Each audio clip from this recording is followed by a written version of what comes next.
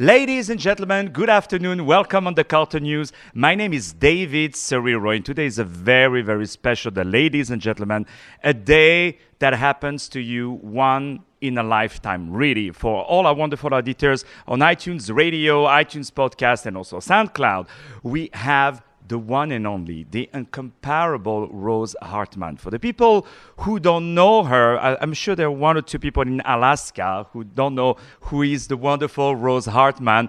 She's a legendary photographer, and today there is also a fantastic filmmaker. His name is Mr. Otis Mass. You see, I'm cracking my accent. I'm cracking my English because I'm so happy. And they both did this first-class documentary that is called The Incomparable Rose Hartman that is showing at the Doc NYC, the best film festival of documentaries in New York. So today, please welcome, ladies and gentlemen, the one and only Rose Hartman. How are you, my dear Rose? I'm really so happy today because actually last night was the premiere, and Doc New York City is actually the largest film festival of documentary films in the country. So it's far more extensive than simply being the best in New York. So I was so thrilled to be able to watch the film with 200 persons who had purchased tickets, and the film was sold out. And just to hear the reaction, because we had a Q&A, Otis and I were on the stage fielding questions. It was really impressive. Well, I bet it is. Otis, I have a question for both of you, and forgive me for this question because it's a question that I ask to all the people that I had the honor to interview, because there is nothing more exciting for a very famous person such as the two of you are to introduce themselves. So I want to know, Rose, how would you describe yourself? And also one thing that a lot of people want to know, what brought you to become a photographer? My God, in one sentence or less? You have, this is your show. You have as long as you want.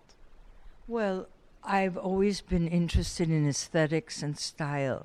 And although I had been a high school English teacher for the early part of my career, I yearned to do something that would really express my interest. And so I started with a book called Birds of Paradise, an intimate view of the New York fashion world. And I got to meet people like Ralph Lauren, who would be in his studio in the Garment Center on 7th Avenue, fitting a model. And this back, behind the scenes fascinated me because I thought this was a world that very, very few people knew about. And I might add, photographers were not interested in photography. Bless you, my dear. Bless you. Another one? Go ahead. Bless you, my dearest. Bless you. That's what the French people, they bring an effect to... At any rate, I started doing this in 1979, along with going to Studio 54 at night. And then I was hooked because my pictures started being published all over the world. And there was nothing more exciting than opening, let's say, Vanity Fair and seeing my iconic photo of Bianca Jagger on her white horse celebrating her birthday at Studio 54, along with Mick Jagger and Baryshnikov and Halston, etc. So there it was. I mean, some people might be heroin addicts, but I think I'm a photo addict. Yeah, you are. The same question for you, Otis. Introduce myself. Yes. And What brought you to filmmaking? Hi, I'm Otis. I'm the director of The Incomparable Rose Hartman, and what brought me to filmmaking was realizing how very difficult it would be to have a career as an actor. And having my father tell me that I needed to have a backup plan, so of course I'm going to be a director. And that's what brought me to filmmaking. And but what brought me to this film, which is my first feature, was a 20-year career as a director of music videos and commercials, national, international, etc. So I'm an overnight sensation that took 20 years to create. Wow, congratulations. You know, made me think of Gene Hackman, you know, the actor, that he wanted to be, yeah, he wanted originally to be a painter. And he said, let me have a day job. And he decided to be an actor as a day job. Can you believe? So that made me think of him. So if I had to describe you, my dear Rose, because again, I'm a huge, huge fan of your work, I will say that your signature in the photograph world would be to take a big star and to make him look like he's a total anonymous, and a total anonymous person making him as a big star. I would like to know your thoughts about that. I had actually never heard that, and I think it's rather interesting, to put it mildly. I think what I have tried to do, let's say Mick Jagger was at studio and he was wearing a white linen suit and he was 32. And although there were perhaps 300 people there that night celebrating Bianca's birthday, he was standing very quietly with a glass of wine. I did not interfere with his space, but I looked to show a bit of intimacy. Yeah. I think that's the word that I would rather use, not to say to make them known or unknown, but again, obviously I was attracted to him because beautiful, but so extraordinarily talented. But something about him at that moment made me pick up my camera. You have to understand that nobody ever directed me to shoot someone. So it was always my choice, and I would only shoot that person, whether it was Catherine Deneuve at a MoMA film evening. I would just pick up the camera because I felt attracted, and I have to say that is always the key to my work. I cannot photograph someone I'm not attracted to. That's male or female, but on an aesthetic level. And one thing, if you allow me to say, is that in your photo, I mean, there were some photographers who took some photos of Studio 54, of that, what is for me the golden age of New York. But when you were taking it in picture, we could feel the party around. You know what I mean? We can even hear the music. I hope you don't think I'm crazy, but that really what I thought. And I want to congratulate Otis, because the way you show the pictures on the movie, you put them with a pellicula, around in such a way, and you did some Ken Burns by going up and down, that you've been able to keep the energy that is around the photo and around your subject. Do you have a word about that, Otis? I do, but very quickly about Rose is the reason why what you said about her taking celebrities and making them feel anonymous or something. It's actually, she was attracted to beauty, and she was shooting beauty, and it didn't matter if they were a nobody or a celebrity. So that's what she was, in my opinion, truly after. So she didn't make a distinction. If it was an ugly celebrity, she wasn't necessarily shooting them. She captured beauty. The film, we wanted to give it a treatment that was interesting, that was germane to the subject, and not not boring. Something that was a little fresh, and it's very meta to show the slides and how she marked them up, and we just loved that. And my editor, Ian Mayer, who is really the co-writer of this story as well, an amazing guy, also did all of the visual effects and graphic design.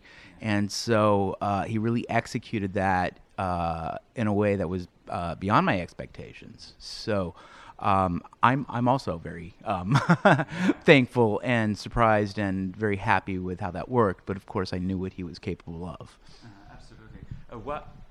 Thank you, Otis. What do you think about how you were able to capture that golden age? And do you think that there will ever be that innocence that there was you guys cannot see, but I see the answer on Rose's face, that that there will be ever again what happened. Unfortunately, I wasn't able to witness it, but how did that happen? And I want to say, really, Rose, before you answer me, that I cannot thank you enough, my dear, for having created what I will call a time capsule. And I think we hear it even in the documentary. Somebody said, I forgot who, sorry, said, yeah, that it was really a time capsule, really.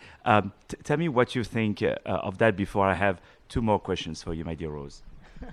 There will never ever be another time like Studio 54. And I love the image that you used, the golden age. I had not thought about that. Because remember, right outside Studio 54 was just a horrible, horrible neighborhood. Rather, shall we say, yeah, yes, exactly. And but nobody seemed to notice because also basically, I always said, you know, I would be with my camera, take the subway from the West Village, shoot, dance, leave, take a taxi home. So it wasn't as if I was strolling around, you know, at 2 in.the morning. But no matter who opens a club, it's gone. The innocence is gone. Now there's always a sign behind the quote-unquote celebrities saying drink this beer or buy this blah blah blah, and there's security and there are PR people who are directing everything. So what is gone and forever is the spontaneity of, again, you know, that Calvin Klein would be there and Farrah Fawcett there and Andy there and Marissa Berenson, but nobody was surrounding them. So it was all, I would say, 100% access for me. One thing I want to say regarding the future of the world of photography, I believe that the fact, and I would love to know your thoughts on it, and also your thoughts as a filmmaker, that I believe that the fact that we don't use film anymore, I think it killed a little bit the authenticity of the action of what's going on. I believe today, since it's digital, we manipulate a little bit too much the image in a way. So I would like to ask you, what do you think in the evolution of the world of photography? Well, now everything is photoshopped, so of course there's no naturalism. And I think people will always make the comment, my God, your photos look real. And they were. I mean, Photoshop did not exist. And basically when I started shooting, I was shooting a black and white film, and then I moved to color slides. So how can you even speak about that versus today, where you take 10,000 images in 5 seconds and probably you'll get one that works. Yeah, that's absolutely true. And as a filmmaker, what are your thoughts on that? Well, I think throughout history, every art era has had a certain style, but it also depended on the tools that were available. And so photography has become more accessible, more commonplace. So I would be looking towards the next Rose Hartman to come from the virtual reality world, or because I think we're beyond basic content. So someone at the Q&A last night asked Rose, how can I get to where you are today? Any tips? And she couldn't give any, for good reason, because... Thank you, Otis. Well, I believe if someone asks you how to become a photographer, it's because they are not a photographer. I don't think, Rose, that you became a photographer because you say, oh, what am I going to do today? It was a need. You had to. You had to go out there. You had to chase the beauty. It was vital. You know, I believe that's how you feel. So, one question, my dear Rose. If you meet Rose Hartman, what would you like to tell her?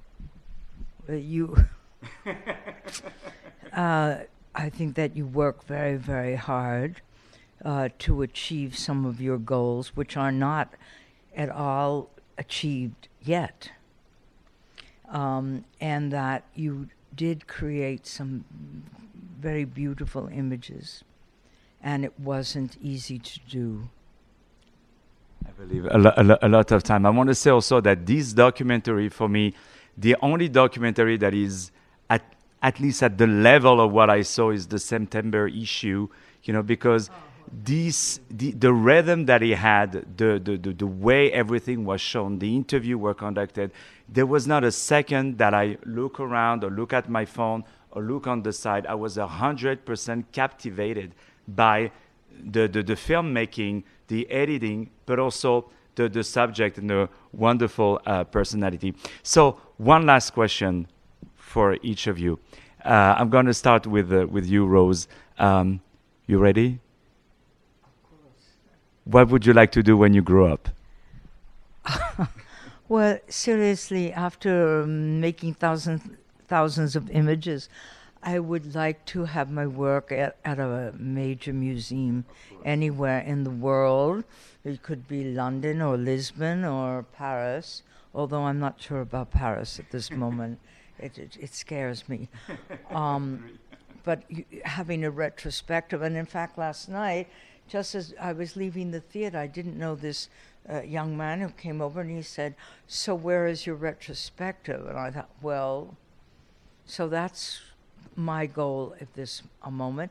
And of course, to have the film well received, hopefully around the world. I mean, I'd love to have it open in London, for example. Of course, yeah, and I think this is a documentary that can be shown in everything that has to do also with the world of fashion.